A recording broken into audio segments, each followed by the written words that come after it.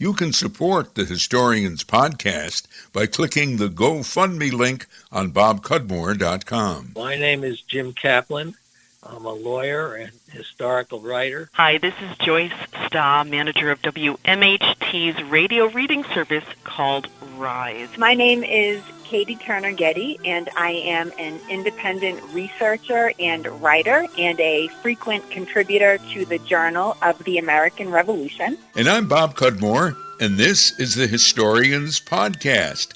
We're doing a highlights episode once again with excerpts from podcasts that appeared in 2021, including one in which I was the person interviewing and interviewed. I thought it would be interesting to run some of my columns, which are read in the Daily Gazette and the Amsterdam Recorder, about Mohawk Valley history. When we recorded that particular episode, it was the height of the summer season, where the horses were running at Saratoga Springs, the spa. I'd already heard stories that Amsterdam had its own racetrack. I mean, not the racetrack that the horse-owning Sanford family owned, but their own little racetrack where it was in the city itself, and they'd have some horse racing through the years. I found out that they indeed had a racetrack in Amsterdam on the south side of the city. Horse racing in Amsterdam. Amsterdam is connected to the big track, if you will, the horse racing that takes place in Saratoga Springs. But did you know there was a racetrack in Amsterdam?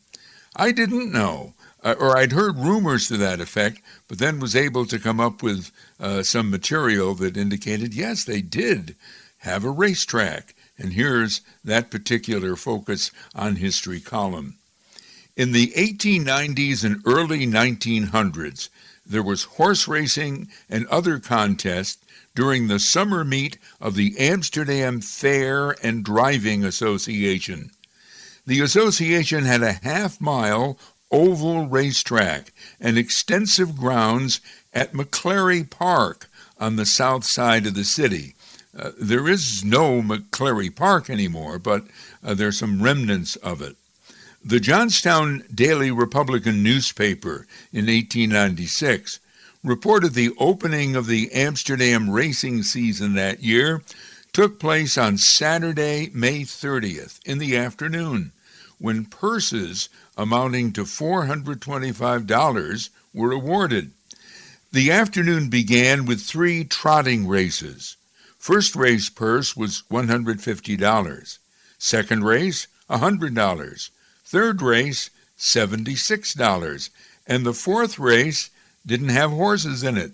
It was a men's running race with a $75 purse. This was followed by something called a peg race for a $10 purse. Still haven't figured out what a peg race is. And the last event was a 1-mile bicycle race for the championship of Montgomery County.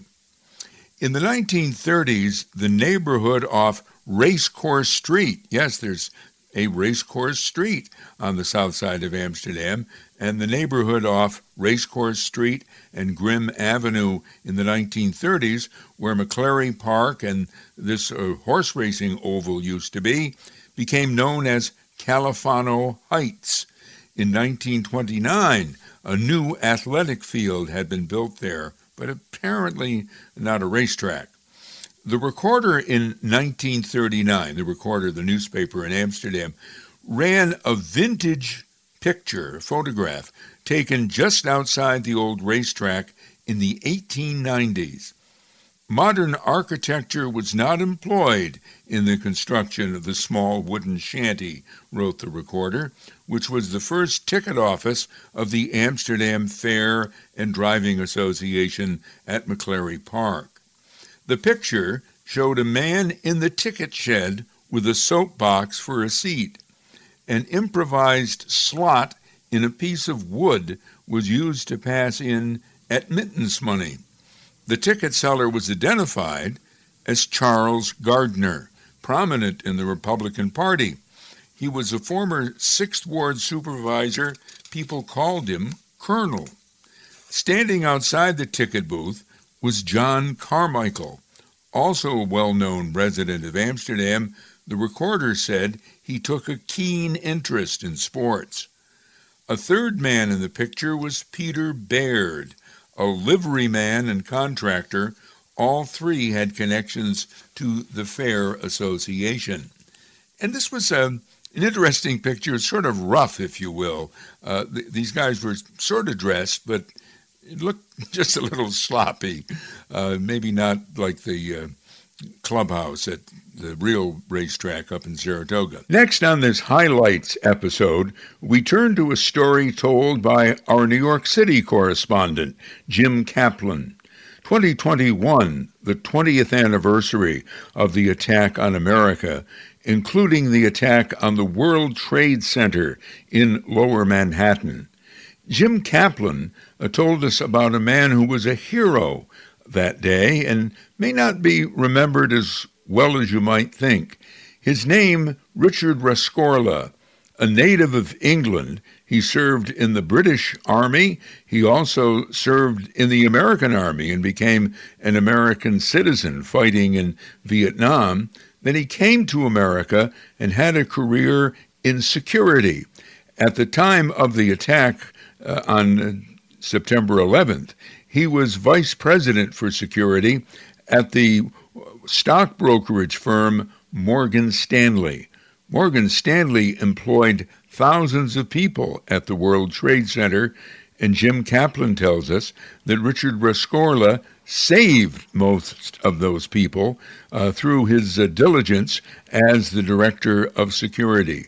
Jim Kaplan tells us what it was like on September 11th for Rich Rescorla. Well, little did Rescorla know that on the sunny morning of September 11th, sometime before his planned retirement, he would die one of New York City's and the nation's greatest heroes, credited with saving the lives of more than 2,700 of his co-workers, but never again seeing his beloved wife, Susan. The September 11th terrorist attack on the World Trade Center has frequently been compared to the Japanese attack on Pearl Harbor as the most deadly attack on American soil. There is a fundamental difference, however. The surprise attack at Pearl Harbor targeted a military facility and American soldiers. The September 11th attack was aimed at civilian office workers who presumably had no military training and were merely doing their regular civilian jobs. Mm-hmm. In certain respects, in my view, the September 11th attack was thus more similar to the air attacks in World War II by the Germans on the civilian populations of London, the response to which Winston Churchill called Britain's finest hour. What happened after the first plane hit one of the World Trade Center towers? When word of the plane hitting the first tower, Rescorla, to some extent contrary to the instructions of the Port Authority employees, immediately ordered that all Morgan Stanley employees evacuate the building in accordance with the instructions at the many drills he had insisted upon. Reportedly carrying a bullhorn and singing the Celtic folk songs he had been taught as a youth, he led groups to the appointed well-lighted stairwells. He reportedly told employees on the way down that now was a day to say they were proud to be an American and the whole world would be watching them when they got down. Ultimately, more than 2,700 employees reached safety before the tower toppled an hour later. When Rescorla and his deputy, Wesley Mercer, were told that there might be a few people left, at least one of whom was a banker who refused to evacuate over the objection of management, they insisted on returning with New York City firemen to get them. This was undoubtedly part of his Vietnam training of leaving no soldier behind. The tower thus collapsed, and Rescorla was never seen again. For Morgan Stanley to have lost only 10 people out of more than 2,700 was an amazing miracle. Was Rick Rescorla's bravery recognized at the time in the aftermath of the tragedy? Some days later, Rescorla's performance was hailed by Morgan Stanley President Philip Purcell as saving much of the company. There were many heroes in New York City that day, such as the more than 400 policemen and firemen who died trying to rescue people on other floors and other parts of the Trade Center. In many respects, an attack of this nature on this scale on a civilian population was unprecedented, and it was unclear how people would react when faced with this great danger. New Yorkers in the past used to have a reputation in other parts of the country for being arrogant, rude, and selfish, and perhaps cowardly. However, many of the people who lived in New York in 2001 were immigrants like Rick Riscola, or people who had come to live in the city from elsewhere in the country.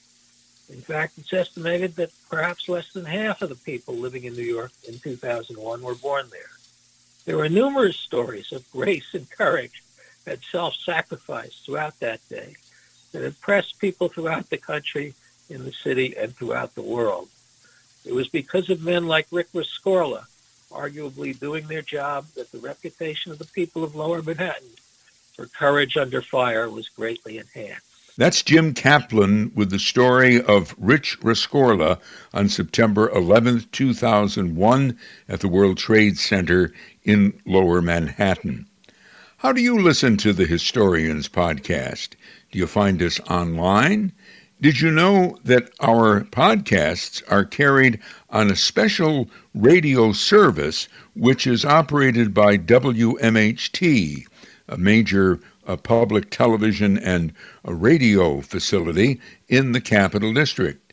Joyce Starr is the manager of that radio service. It's called RISE, WMHT's Radio Information Service for the Blind and Print Disabled. RISE is WMHT's 24-hour radio information service for the blind and print disabled in New York's Capital Region and the Hudson Valley.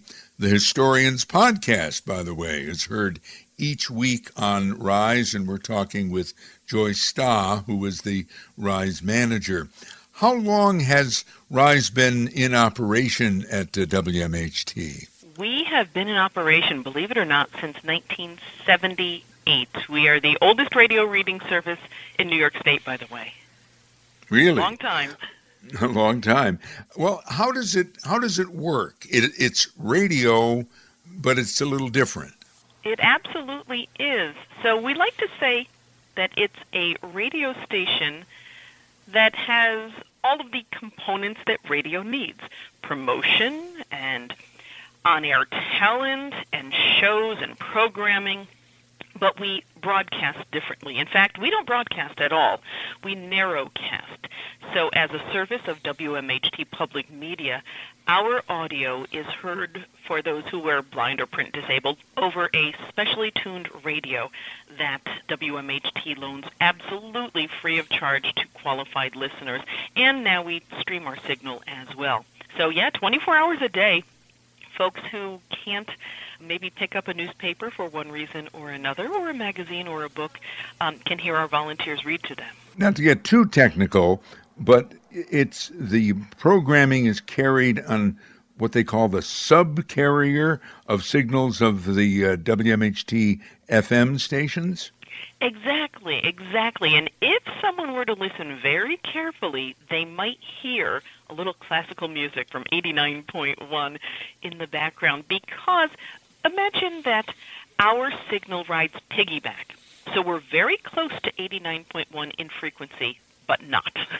So our signal is close but not quite, so that we can ride piggyback. So, for instance, if 89.1 were not on air, we would not be on air. So we ride piggyback. Okay. Kind of like surfing a wave behind 89.1, our classical station on WMHT. So that's how we're narrowcasted. Mm-hmm.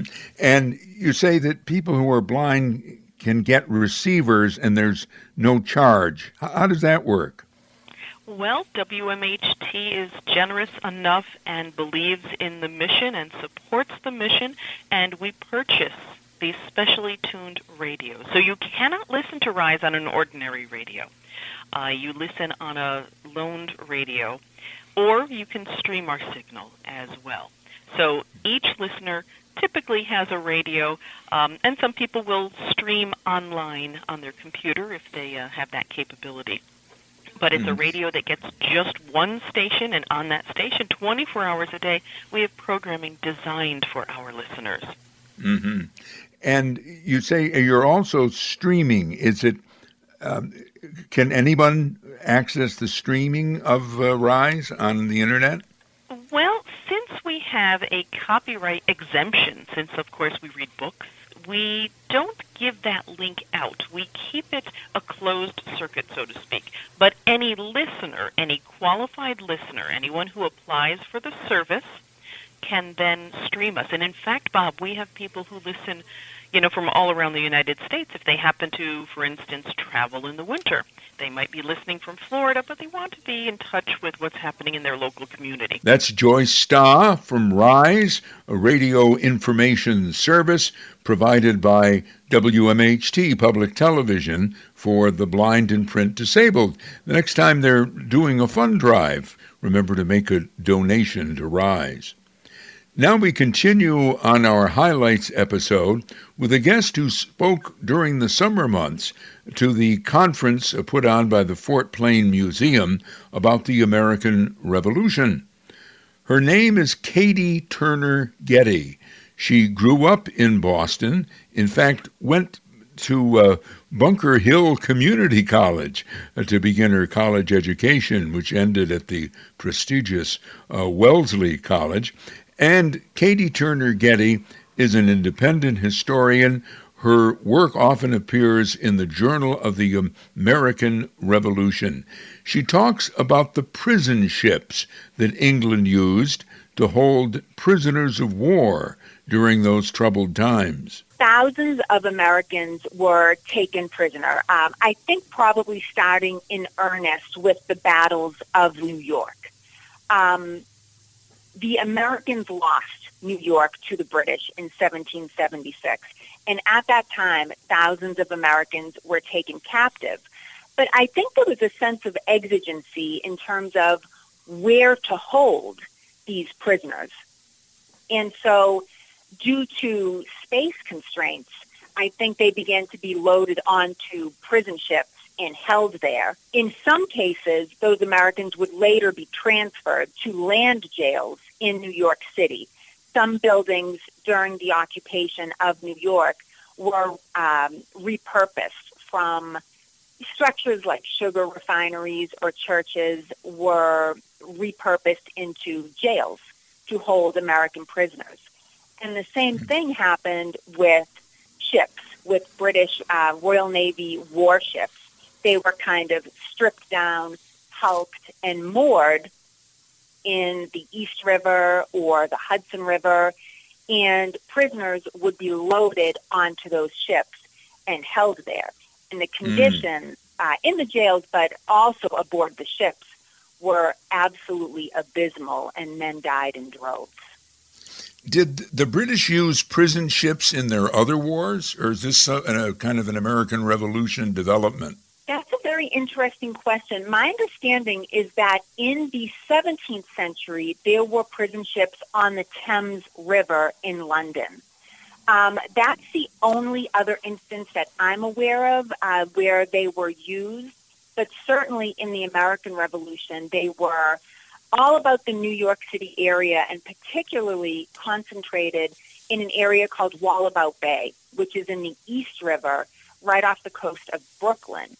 And there was such a heavy concentration of prison ships there, including one notorious ship that I think people even today are kind of familiar with, was the Jersey prison ship, where that was in service for almost a whole war, holding American men.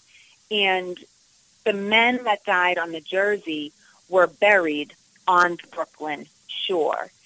And during the later construction of the Brooklyn Navy Yard, several bones, many hundreds, if not thousands of bones, were uncovered due to the burial site of the men being disturbed during the construction of the Navy Yard.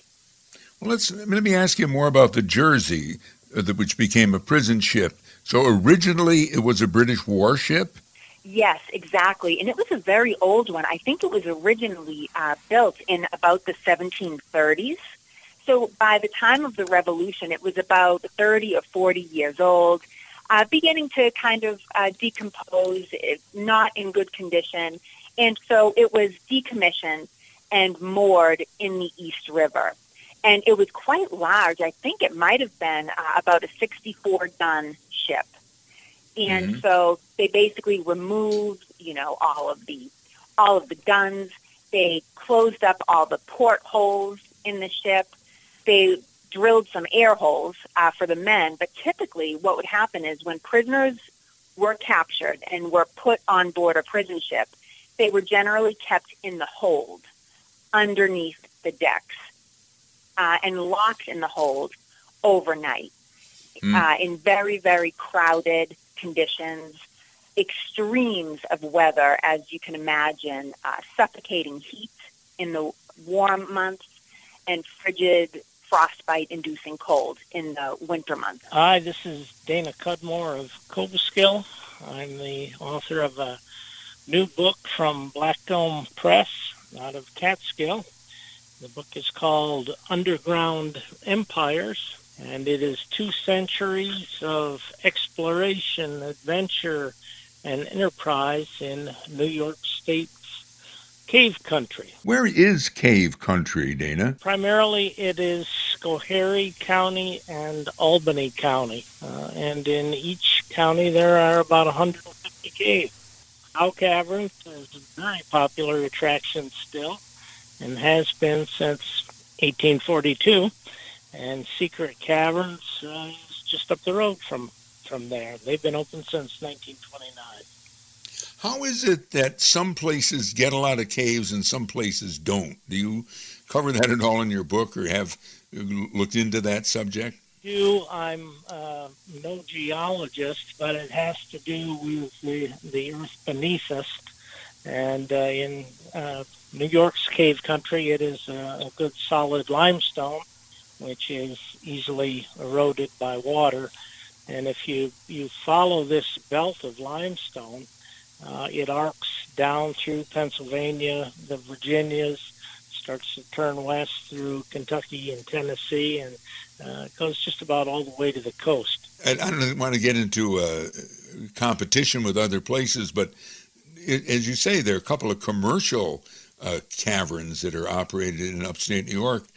How do we stack up in New York in caving, or are other states, far and away with bigger caves and so on and so forth? Well, that of course is a matter of opinion, but generally speaking, the caves elsewhere are much larger and more decorated. And I guess, again, beauty is in the eye of the beholder, but there are some very pretty New York caves, and Owl Caverns is top of my list. How did you get involved in caving? Working at Owl Caverns. I had never been in a cave until I started working there in 1972. I gave 4 tours a day all through my teenage years. I knew that there had to be more to Owl Caverns. As you walk through it and you see potential for other places in the cave to go beyond the tourist route. And where there's one cave, there have to be others. And I was introduced to the other caves, through my network of friends. And you did this to raise the money that let you go to enabled you to go to college, correct? Right. Worked there all through the latter part. As soon as I turned 16, I was working at Owl Caverns, and then even a year after I graduated in '76 from Syracuse University, and even a year after that, while I was still looking for work. Right. Great summer job. I'm, one of thousands of local kids who have worked there, and I maintain that any one of us could step in the elevator and give a tour without thinking much about it. And you've written 2 previous books on this topic of cave country in upstate New York. The remarkable Owl Caverns story in 1990 and Unearthing Howe's Cave, a community and a quarry from 1842 2 on. That book came out in 2005. What's new about the new book, Underground Empires? Well, it covers a great deal more territory. I'm surprised, first of all, of how much has changed there over the last 30 years. Underground Empires includes greatly expanded versions of those first 2 books, and then it picks up again in 1990, and whatever has happened since then. Looking back on it, the remarkable Howe Cavern story, unintentionally, but it had sort of a cliffhanger ending. The cave house, the old hotel, had been abandoned. The roof had been blown off by a tornado, and this beautiful historic stone building was falling apart. The House Cave cement quarry had closed. It left about 250 people out of work, and the future of Howe Caverns was starting to get a little murky. The number of tourists was declining steadily, but all of that has changed in the last 30 years. And how has it changed? The quarry reopened. It is now owned by Cobblesco Stone Products. They're not making cement, but they are crushing stone, which is used for road work and asphalt. The cave house has become a museum in the making. A group of volunteers have put it together. It's now the Cave House Museum of Mining and Geology. The roof is back on. Had the book launch there at the end of August. That was quite successful. Howe Caverns has new owners, and they're trying some new things, including the much publicized Naked Tour, which they have every year. The Naked Cave Tour. Have you gone on that? I have not gone on that, no, and I think a lot of people would be glad to hear that. But I did find a writer from Syracuse who was on the first Naked Tour, and he wrote a nice piece that I used in my book. Oh. It's 52 degrees in the cave. Let me state that when you consider and start thinking about a naked tour through Howe Caverns. So it sounds that in the past 30 years, in between the books, let's say, of you've done before, in 1990, 2005, and today, Howe's Caverns, anyway, and that area has really spruced up. It has, very much so, very much so. As a kid, and I mentioned this in the foreword to the book, I lived in Central Bridge, which is about 5 miles by railroad track from Howe's Cave, and friends and I would bike down the D&H Railroad and get to Howe's Cave, and it was a mess.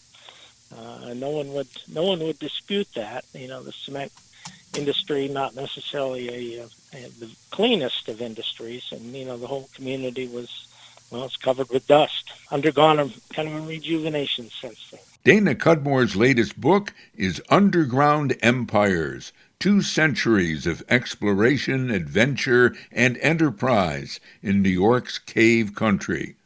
Believe it or not, Dana and I are not related. You can support the Historians Podcast by giving to our GoFundMe campaign. Click the GoFundMe link on bobcudmore.com. I'm Bob Cudmore.